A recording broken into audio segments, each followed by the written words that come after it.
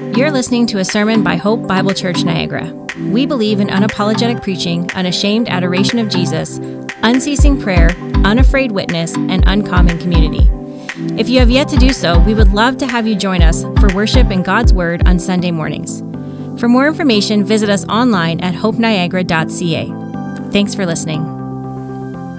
Well, welcome to week 2 of the 5G life. Very excited about this. And as we get into our second message, it's all about this. It's I am a Christ follower, living life for what matters most. That's what we want to do. We want to make our lives count for Jesus. It's a short life. Remember, we talked about this last week. It's a short life. We have limited time, and so we want to make the most of it together. I am a Christ follower, living life for what matters most. The target that we're after is following Jesus. We'll go to the next slide here. This is the target. Christ follower. This is what I'm after. And so this is what we're after. The theology that supports this is summarized in these 3 words: abide, connect, and share. It is necessary for me to abide in Jesus. Apart from abiding in him, it's impossible to follow him. I must abide in him. I must connect with his people and to share him with others. A true follower of Christ cannot hoard their faith, can't keep their faith to themselves. That are compelled to share and to multiply in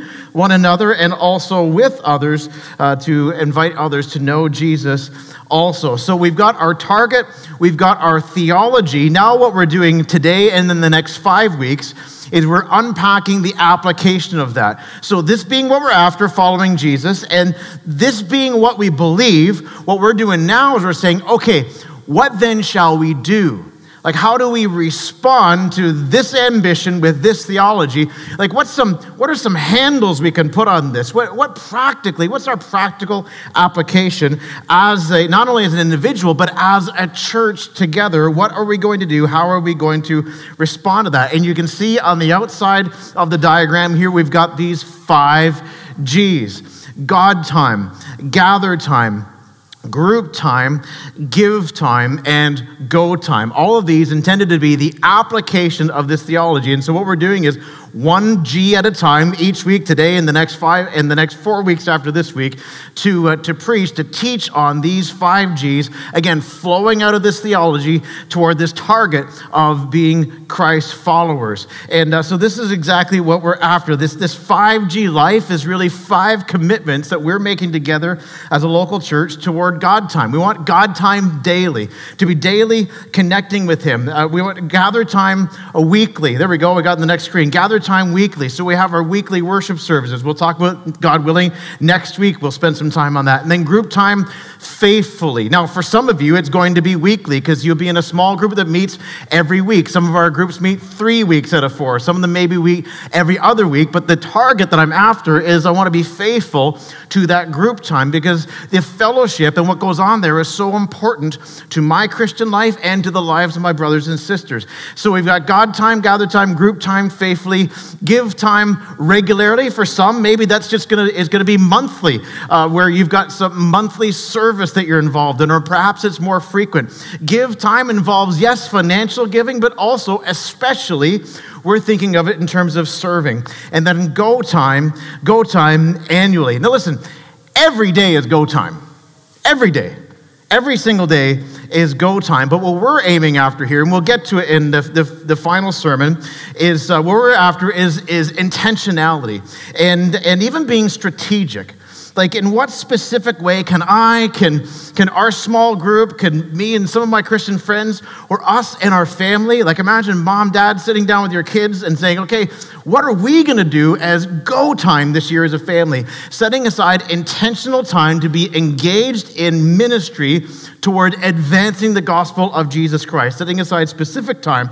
And we got some scripture to support that when we get there. So these are the times that we're after. Remember relationship, it's all about relationship. about a relationship with God, a relationship with our local church, a relationship with our world. And the key investment in every relationship, there's more than one key, but one key for sure is time. And we've got only so much time. So how do we make the most of it? What we're saying is these 5 times are critical or crucial for the Christian life and how we want to roll as a church. Because it's not just a new series, it's also for us a new season. Remember the purpose, the reason why we're doing this series. There's 6 of them. There's clarity. First of all, we want to be really clear about what do we mean. When we talk about following Jesus, being a Christian, what do we mean by that? Now, if you've been around our church for a while, and you've gone through the Essentials class, which is all about who we are and what we believe, you've heard of the 3 Ds. The 3 Ds, delight, devote, display. Delight in Jesus, be devoted to Jesus, display Jesus. The 3 Ds. It's been part of sort of our DNA and part of our grain. I love the 3 Ds. They're great, they're accurate. I'm all in on that. But in this season, it's what we're going after here is these 5 Gs are just maybe just on the practical side of things, a little more, just get a handle on that, what that is and what that looks like. So we're still all about the 3 Ds, but we're replacing the 3 Ds with 5 Gs, okay? And so for clarity, so we understand what we mean and we know what that looks like and we can measure. How are we doing? Are we really following Jesus? When you have clarity, you've got unity. Because we know what each other's talking about and we agree together about what we're after. And then consistency throughout all of our ministries in the church. And then here, this is a big one, remember? This is a big one, maturity. This is what the Lord's goal for you is, that you would grow mature in Him. And also that we do this, our purpose is we want a sense of urgency. Like the time is now, life is short. We could be in eternity tomorrow. So let's not waste time. We don't have time to mess around. We want to be after this. Clarity, unity, consistency, maturity, urgency, and then fruitfulness. We want to be about the Lord's business, doing what He calls us to do, bearing fruit as He supplies us the strength. So that is what we're after. I think we got the whole picture on the next slide. I think, yeah, there it is. That's awesome. So we've got, this is like Hope Niagara. Okay, who are we? What are we about? Jesus is our foundation. Amen. Amen, that's right. And we got our 5 pillars. You say our pillars? Yeah, okay, we've got so much stuff here. It's real simple. Jesus is the foundation. The 5 pillars are the practices that we prioritize. It's our strategy for doing ministry. As we do that, we're doing this to make 5G disciples, genuine disciples of Jesus Christ. And of course, the reason we're doing all this is because this is our purpose. To glorify God through the fulfillment of the Great Commission in the spirit of the Great Commandment by making 5G disciples through building on these pillars on the foundation of Jesus Christ. You ready? You ready, team? Ready? Go! All right, let's go. Let's go to the first G. You know what the first G is? Do you remember? God time. We'll go to the next slide here. Shane Reed made this for me. I love that. The little magnifying glass over God time, so you can keep it all in view here. But we're looking at this question, this topic of God time. If you want to live a fruitful, empowered life for Jesus, you must cultivate a real, personal, intimate relationship with Him. Let me say that again. If you want to live a fruitful, empowered life for Jesus, you must cultivate a real, personal, intimate relationship with Him. Remember John 15:4 from a week ago? Jesus said, "Abide in me, and I in you." And then He uses the illustration of a vine and branches. He says, "I'm the vine, you are the branches. Whoever abides in me and I in him," so picture that branch connected into that vine. "Whoever abides in me and I in him, he it is that bears much fruit. For apart from me, you can do nothing." The life we live for God flows out of our relationship with God. So it's vital we invest time in that relationship with Him.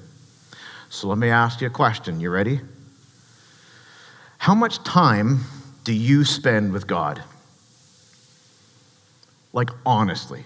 Don't have to answer out loud. It's just you and the Lord, okay? And He already knows. So honestly, how much time do you spend with Him? And just so we're clear, when I talk about spending time with God, I mean time spent in His Word, reading His Word, and talking to Him in prayer. Me listening to God through reading His Word, me talking to Him, responding to what I'm reading by talking to Him. How much time do you spend in that focused time of prayer and being in the Word? How much time do you spend with God? Second question, how often do you spend time with God? Like, how frequent are your meetings with Him? How frequently are you in God's word? How frequently are you talking to him? Third, how important do you believe it is that you spend time with God? How important do you believe this is? Like, honestly. Like on a scale of 1 to 10, 10 being absolutely vital, 1 being totally optional. Where would you scale that? How important do you believe it is to spend time with him? When it comes to God time, I would submit to you that there's no better example to follow and no one better to learn from than Jesus himself. Jesus shows us the way and teaches us the way when it comes to God time. And after all, that is what we are after together, to be Christ followers. So what I want to do with you today is to look to him. And I want to show you something from the life of Christ that someone else showed me that I think brings into focus the priority and the necessity of God time. And we're going to go to a few different passages of Scripture today, okay? So you're going to have to be patient with me because we're going to be moving around. But it's okay, stay with me. I'll be patient, you be patient, and we'll make it to lunch, okay? You ready? I'm going to start in Mark chapter 1, verse 35. Mark chapter 1 and verse 35, as we look to Jesus under the banner of God time, the priority and the necessity of God time. And as we're turning here to Mark chapter 1, I want to remind you that we are looking to Jesus. He's going to teach us and he's going to show us. Now remember, this Jesus, he is indeed fully God. Always has been, always will be. He's fully God. And yet he also is fully human. When Jesus came into the world that first Christmas, and Christmas is coming, by the way. Isn't that exciting? So exciting. Christmas is coming. And when we celebrate the birth of Jesus when he came into the world, he took to himself human nature. So he is fully God, but also recognize as we read these texts today and look to him, we are looking at one who is also fully human. He became human in order to die for humans. While he's always fully God, he's also fully man. So therefore, he can relate to us. And he knows what it's like to live this life, not just because he knows everything, but because he's also experienced it. And therefore, he sets for us an example that is followable.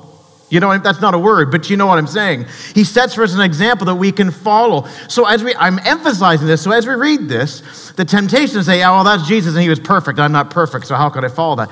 You misunderstand the ministry of Jesus. Yes, he is fully God and he is perfect in righteousness and holiness.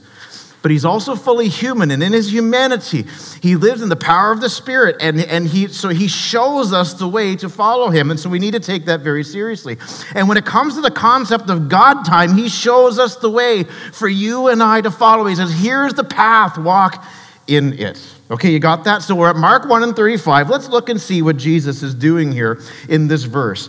It says, and rising very early in the morning, while it was still dark, he departed and went out to a desolate place, and there he prayed. So notice, what time is it? It's very early. How early? Well, the sun isn't up yet. That's early. And he goes to a quiet place. What did you just say? Zero dark 30. I like that. I had to ask because I knew it would be something good. And what did he do when he got to that quiet place? A desolate place. He prayed. Loved ones, this is God time. Now, my question is, what's the context here? What's going on around here, this circumstance that leads us with Jesus that very early in the morning out to a desolate place? Well, if you just look back a few verses earlier, up to verse 29, we see the context. And this context takes us back to what happened the day before, verse 29. And immediately he left the synagogue and entered the house of Simon and Andrew with James and John. Now, this is pretty neat. He left the synagogue, so he'd been there teaching, he'd been there preaching in the synagogue, so lots of ministry, probably a busy day and answering questions and there in the synagogue. So finally, he gets to go back over to his friend's house, hopefully sit down, put his feet up, put the Bills game on, and just relax, right? That maybe what they were thinking was going to happen, but that's not what happened. Look at verse 30. Now, Simon's mother-in-law lay ill with a fever, and immediately they told him about her. And he came and took her by the hand and lifted her up, and the fever left her, and she went and began to serve them. Isn't it amazing? So he's still got things to do. Okay, so now he can sit down and watch the Jays game. Like now he can, no, hang on, notice verse 32. That evening at sundown, he's already had a busy day, a ministry-filled day. That evening at sundown, they brought to him all who were sick or oppressed by demons. Notice verse 33. And the whole city was gathered together at the door.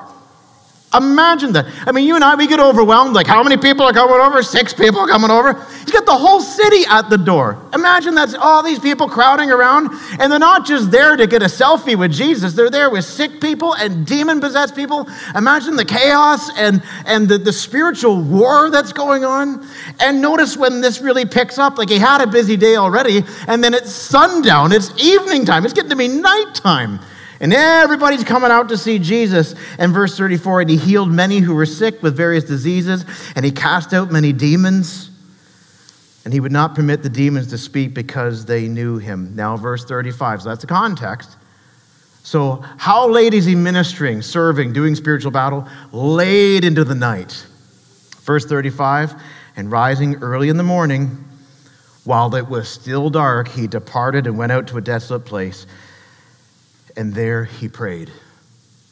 Now, we would have understood. We would have totally got and forgiven him if in the morning he said, you know what, I'm going to sleep in today. And you know what, there's nothing wrong with sleeping in from time to time. And he could have done that. We would have understood if he decided, you know what, before I go, I'm just going to pour myself a second cup of coffee. I'm going to read the newspaper. I'm going to scroll through social media and just see what's going on. I just got to kind of take it easy. We would understand. He's had a busy, busy night of ministry. How's he feeling? Feeling exhausted and spent. I mean, you know what it is to work late into the night? You know what it is, too, to do spiritual battle? Spiritual warfare is oppressive and exhausting. So it'd be understandable if he kind of took the morning off, and wouldn't be a sin. But it's not what he did. He went and got into communion with his Father. He went to pray. Perhaps you've had nights like that. Perhaps you're in a season like that where you are incredibly busy. Everybody needs a piece of you. And by the time they're all done taking a piece of you, you've still got a mountain of things waiting for you to do that you haven't got to yet. There's not enough hours in the day. You need that 25-hour day if only it existed. And you feel exhausted and overwhelmed. Some of you know that, as well as the weariness that comes with spiritual warfare. And you're laboring for the Lord as a parent, as a spouse, as a servant of Jesus. And you feel at times, maybe even today, overwhelmed and burdened and busy. So, loved ones, what does Jesus show you need? You need God time. You need God time. I want you to make a note of this. Note of this. Here's our main point for today, our main point. I want you to see this up on the screen here. God time is a priority and a necessity.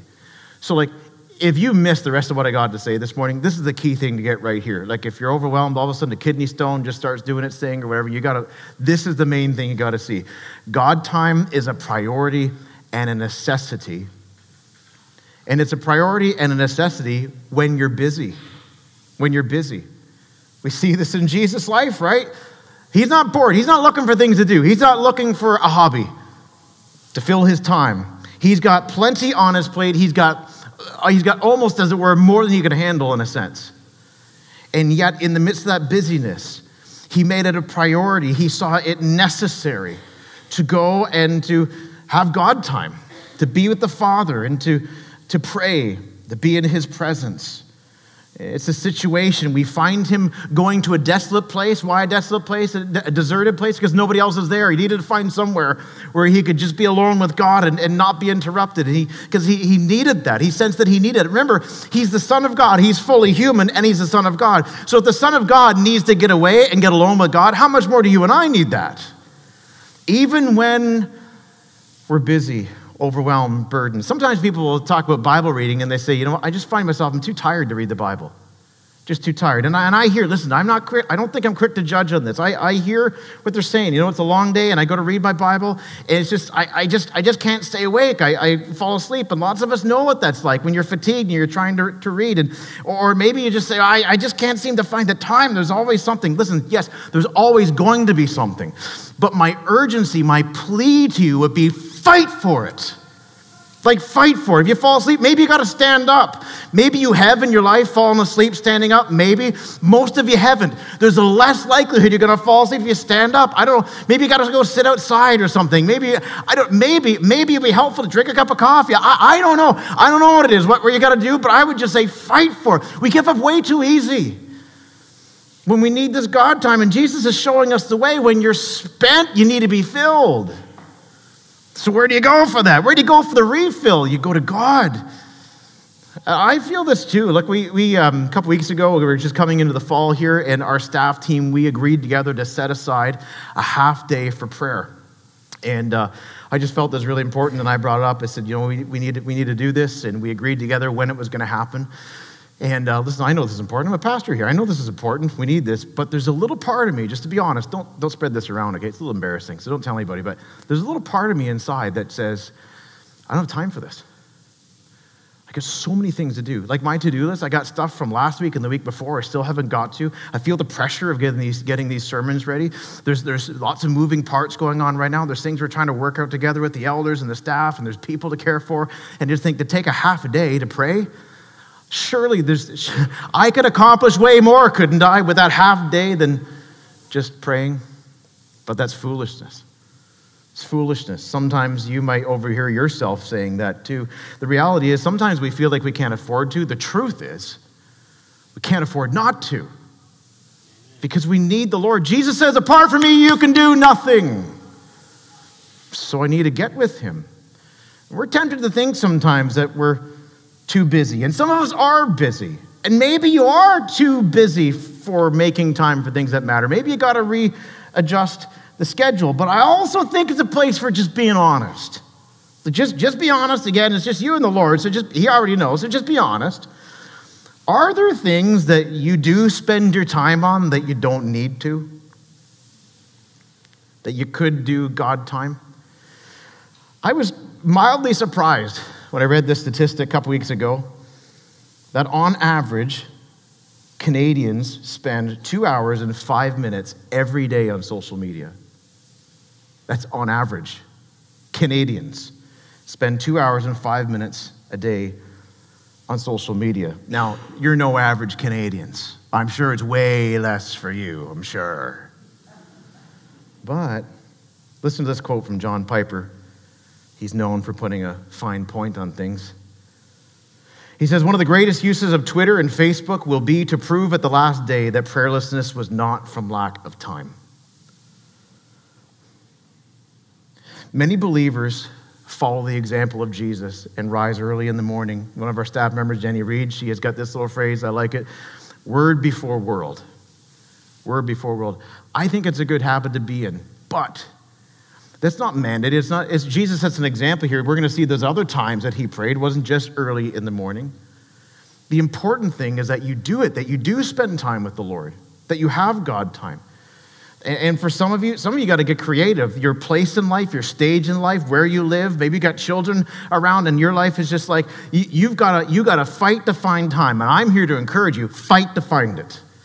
I know a guy. He was a great preacher. He was a lay preacher, and a really good preacher. And he told me one time, he's like, Ross, you know when I do my best sermon writing? It's on my lunch hour. Monday to Friday, he was a school custodian. He would take his lunch hour, eat his lunch, and work on his sermons. Now, there's a creative way to do your God time. Maybe it's going to be your lunch hour some days. Or I got a friend of mine, he rides the train downtown Toronto most days a week, and so he's up in the Q zone, the quiet zone, up on the top of that train, and he's got about a 45-minute train ride. That's his God time right there. Bible open and worshiping the Lord, and quietly, of course, and you're like, well, that's what works for him, and maybe you got to do something like that too. I remember when our kids were really little, they would have nap time. And for Leanne, she would tell you that she used that as nap time as well. But also about half that time, she used it for her God time. Because that's when it happened. You know, kids hit the ground running in the morning, and, you know, the whole morning thing, like, that's not really working without getting interrupted. So she found a time in the afternoon. And then when the kids got older and didn't use naps anymore, we're still having quiet time. So mom get a little rest and also get her God time in. Now, I'm just saying this. You don't have to do that. I'm just saying that you may have to get creative. But it's worth getting creative. Even when you're busy, you need God time. It's a priority. It's a priority and a necessity. And Jesus shows us this way. He shows us so clearly. It's like your phone. Robbie Simon said something like this. He said, don't let your phone outcharge you. Like that phone, just admit it, lots of us, I depend on my phone, maybe more than I should. But my phone has got my calendar in it, it's got my map in it, it's got my to-do list in it. And so I depend on things. Isn't it a nuisance when you forget to charge it? Like, no! So I got a little habit. My habit is I charge it every single night. So every morning it's fired up, it's 100% every single morning when I go to bed. Well, listen, like you recharge your phone every day, you need to recharge you every day. I recommend you not plug yourself into the wall socket, but you plug yourself into Jesus. Word and prayer. Jesus shows us the way. God time is a priority and a necessity. Yes, when you're busy. Is that it? Is that the only time? No, I'll show you another passage. Go to Luke 6 and verse 12. Matthew, Mark, Luke. So Luke's right after Mark. Let's go over several pages to Luke 6 and verse 12. Let's see what it says there. Really similar language. And it tells us about Jesus doing something that we're talking about here. And here's what it says, Luke 6, verse 12.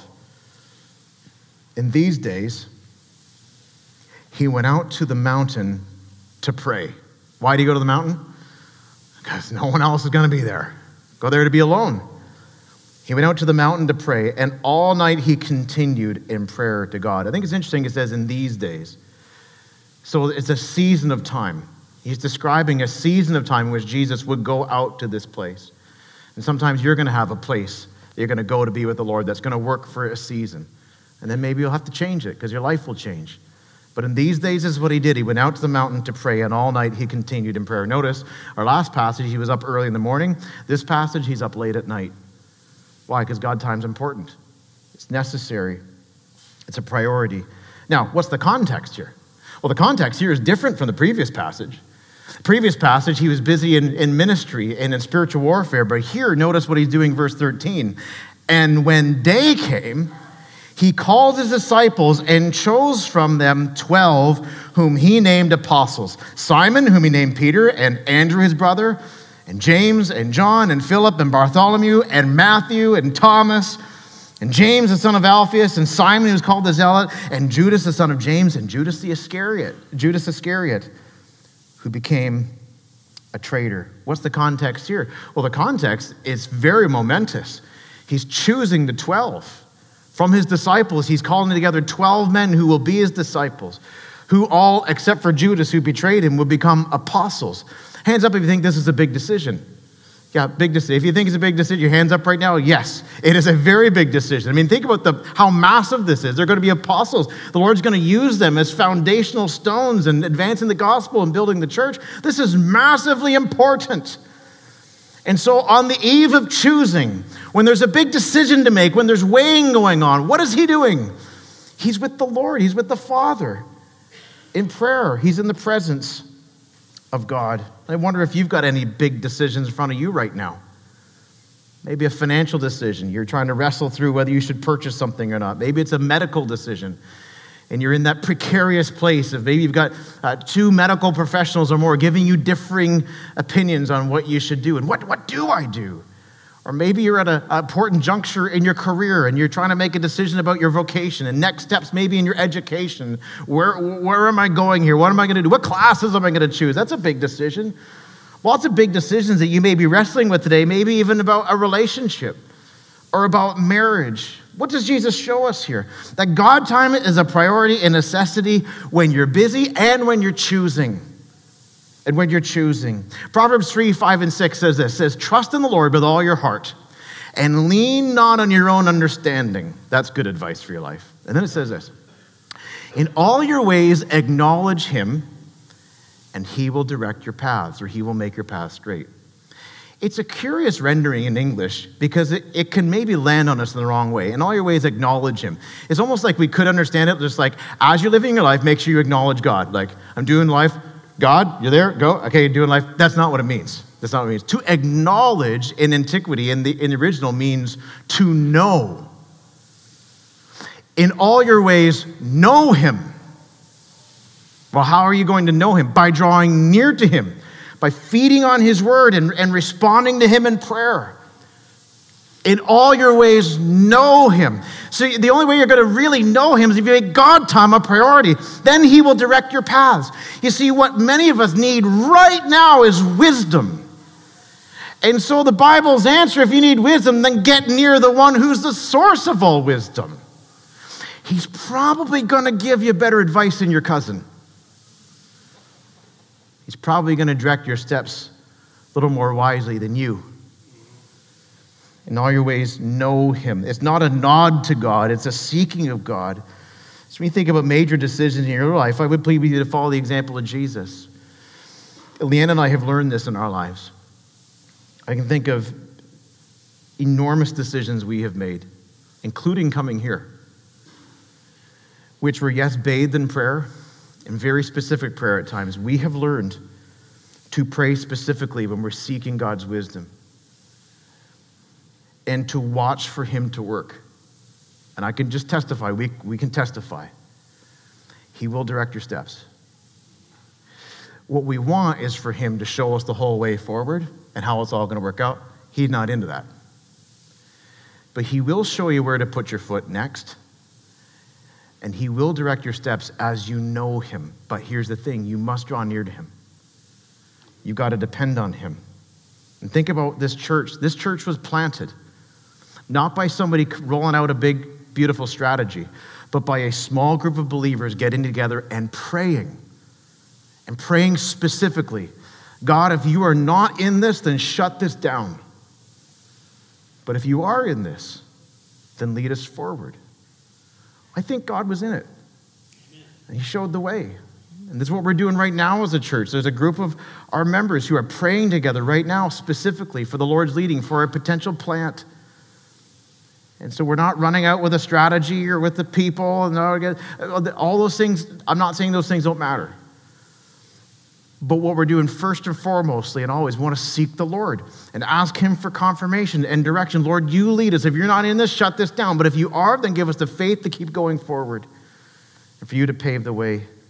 Joseph Scriven, in his famous hymn, wrote this line, "Oh, what grace we often forfeit. Oh, what needless pain we bear, all because we do not carry everything to God in prayer." Loved one, God time is a priority and a necessity when you're busy, when you're choosing. And the other times that Jesus is praying, I want to show you another one. Look at Matthew 14, verse 13. Matthew 14 and 13. We've seen him busy. We've seen him choosing, deciding, weighing. Now Matthew 14 and verse 13. See what I mean? We're moving around in the Bible today. I got the key verses on the screen, though, so you can just follow there. If you're using your Bible app, it's probably pretty fast. Matthew 14 and verse 13. Now, in this text, we're going to read this verse. It doesn't explicitly say that he prayed, but the formula, the language is such that I think is a very safe inference that this is what is meant. This is what he was doing. Have a look at it for yourself. You decide for yourself. Matthew 14, verse 13.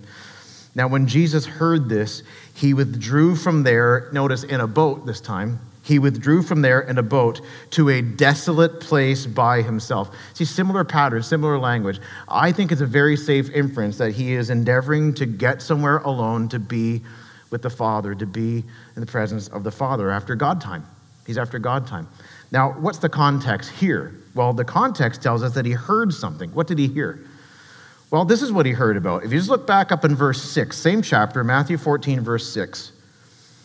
And it tells us about Herod's birthday. Now, Herod was the ruler in the region installed by Rome, and Herod was a wicked man. It says in verse 6, but when Herod's birthday came, the daughter of Herodias danced before the company and pleased Herod, so that he promised with an oath to give her whatever she might ask. Verse 8, prompted by her mother, she said, give me the head of John the Baptist here on a platter. And the king was sorry, but because of his oaths and his guests, he commanded it to be given. And he sent and had John beheaded in the prison. Now, this is John the Baptist.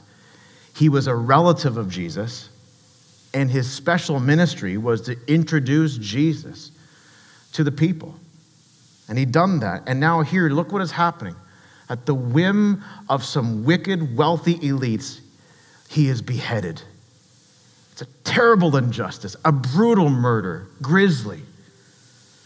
He sent, verse 10, and had John beheaded in the prison. And notice, his head was brought on a platter and given to the girl, and she brought it to her mother. And his disciples, verse 12, and his disciples came and took the body and buried it, and they went and told Jesus. This is what he heard about. He got word about the death, the brutal murder of John the Baptist. And it's in that context that in this verse, he gets in a boat and tries to withdraw away to a desolate place. Why? Because his knee-jerk reaction in the face of grief is to get with God. And loved ones, if that's what the incarnate Son of God knew he needed, how much more do you and I need that as well? I wonder if you are in grief today, grieving perhaps the death of a loved one, grieving perhaps a circumstance in which you've experienced tremendous loss. Maybe you're grieving the end of a relationship, grieving the death of a dream, suffering some kind of injustice. Our sorrows are many. And Jesus knew all about sorrows. In fact, the Bible says he was a man of sorrows, acquainted with bitterest grief. Yet we see his reflex action, his reflex reaction to grief is to get with God.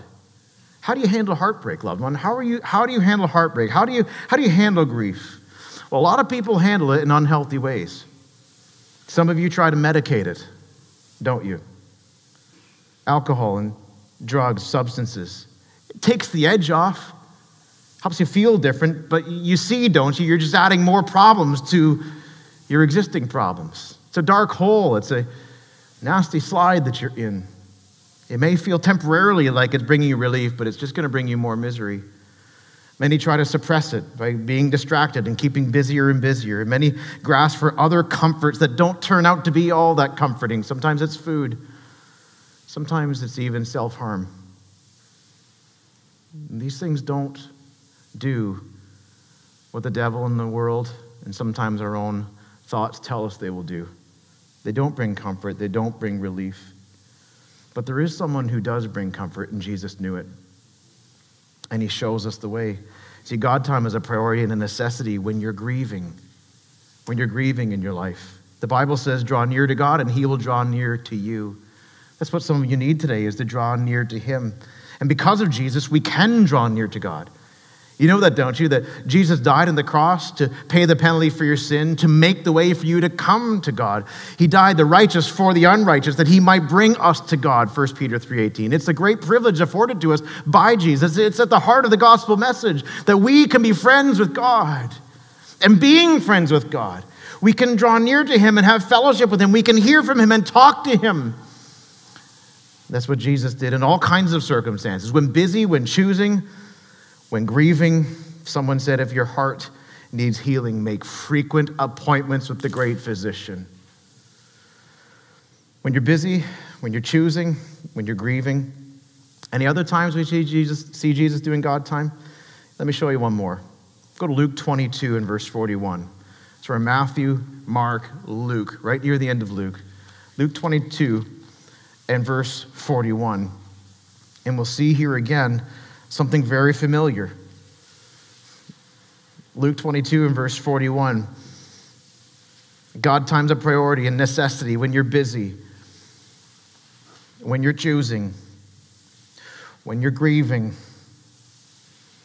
And here we see it in another context. And he withdrew, verse 41, and he withdrew from them, talking about his disciples, he withdrew from them about a stone's throw, and knelt down and prayed. What's the context? Well, the context is that he's at Gethsemane, and it's the night before his crucifixion. The mob is already on their way to come and to arrest him. And what is Jesus doing in the midst of such anguish and suffering? It tells us. He knelt down and prayed, verse 42, saying, Father, if you're willing, remove this cup from me. Nevertheless, not my will, but yours be done. And there appeared to him an angel from heaven, strengthening him. You know what I find? This is such a curious verse. You know what I find so curious about this verse? Is that that's all it says. Then an angel appeared to him from heaven and was strengthening him. And this is just conjecture. I don't know this for sure. But here's what I think. And you may disagree with me, and I'm not going to argue with you, but here's what I think. I think the way that the angel ministered to Jesus in this moment was speaking truth. The truth of God's word. And we see this picture of angels as intermediaries of truth, of God's word in the Old Testament. And I don't know for sure, but I can imagine as Jesus is in anguish, in suffering, in misery here, crying out to his Father and pleading that there's some other way. And an angel comes, it seems, and ministers truth to him, because that's what it is in God time. It's hearing from God, it's speaking to God. Verse 44, notice, and being in agony, he prayed more earnestly. See, Jesus knows what it is to hurt. He knows what it is to suffer. And that's when God time's a priority too. A priority and necessity when you are suffering. I wonder if anybody here right now is in a season where that's what it feels like. Maybe you're suffering physically, suffering emotionally, suffering spiritually. It's what the poets call the dark night of the soul. And a well-meaning, God-fearing Christian will come along and say, you need to pray. But your reaction is, don't you think I haven't thought of that already? I am praying. It's just I can't get through. It's like I'm crying out, and it's like I'm the only person hearing my prayer is me. It's like my voice bounces off the ceiling, but it's not penetrating heaven. Jesus knows something of that. He cried out to his Father, if you're willing, remove this cup. His Father was not willing. And yet he submitted himself to his Father. He said, yet not what I will, but what you will. You might feel like many a saint has felt, even like the psalmist, who feels like God is far away, feeling in a season of your life like God has abandoned you. That is a dark, painful place to be. But what Jesus shows us to do is to seek God anyway. Somebody said this, and I thought it's so powerful. They said, pursue his presence until you no longer feel his absence. Pursue his presence until you no longer feel his absence. Now, I got a few more things to say. I'm not quite done my sermon. I'm just about done. But I want to pause right here and pray. We're like, this is a little weird. He prays when he's done preaching. Yeah, I know. I'm going to preach just a little bit more. But I want to pray right now. If you're suffering, I want to encourage you to pray along with me as we pray together. Father in heaven, your word says, and we believe in this church, that you hear us when we cry out to you. But I don't feel like it right now. If I'm honest before you, I feel like you're a long way away from me. I don't feel your presence, but I long to. And yet the more I long to, the more I feel I don't feel it. And I talk to you, I call out to you, but it's like I don't hear an answer. And so in my weakness, I start to doubt you. I believe you're there, but help my unbelief. Lord God, hear me. I cry out to you in faith right now. Your child, your blood-bought child, I call out to you right now, and I plead with you to hear me and to renew my faith that you're listening. And as we pray like this, and just still in this moment of prayer, you might be thinking, can I pray like that? Yes. Absolutely. Pour it out, tell him. The Lord already knows what you're feeling and thinking, and to tell him. Lord God, I call out to you. It's like I'm knocking on heaven's door and I feel like nobody's answering. But here I am again in faith. Here I am again because I believe you, God. So I pray you would hear me and come and do something. Help me, Lord, to feel your presence. Send an angel. Give me the filling of your Spirit. Give me a word, even a sense of comfort right now that you are here. God, I'm hungry for you. I'm like the psalmist. I thirst for you. I pant for the living God. Come, Lord Jesus, come. Come. I would exhort you that if you're in this place of suffering or feeling like you're out in the cold spiritually, talk to the Lord and talk to him just like that. Just like that. And he will hear you. Jesus shows us the way. God time's a priority and a necessity when we are suffering. I want to show you one more verse, and then I'm done. And it's Luke 5 and verse 16. Matthew, Mark, Luke 5 and verse 16.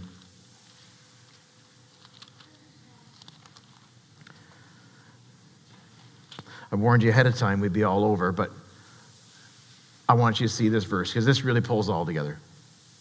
Luke 5, verse 16. Talking about Jesus again. It says, but he would withdraw to desolate places and pray. I'll read that again. But he, talking about Jesus, would withdraw to desolate places and pray. The Lord Jesus was in the habit of God time.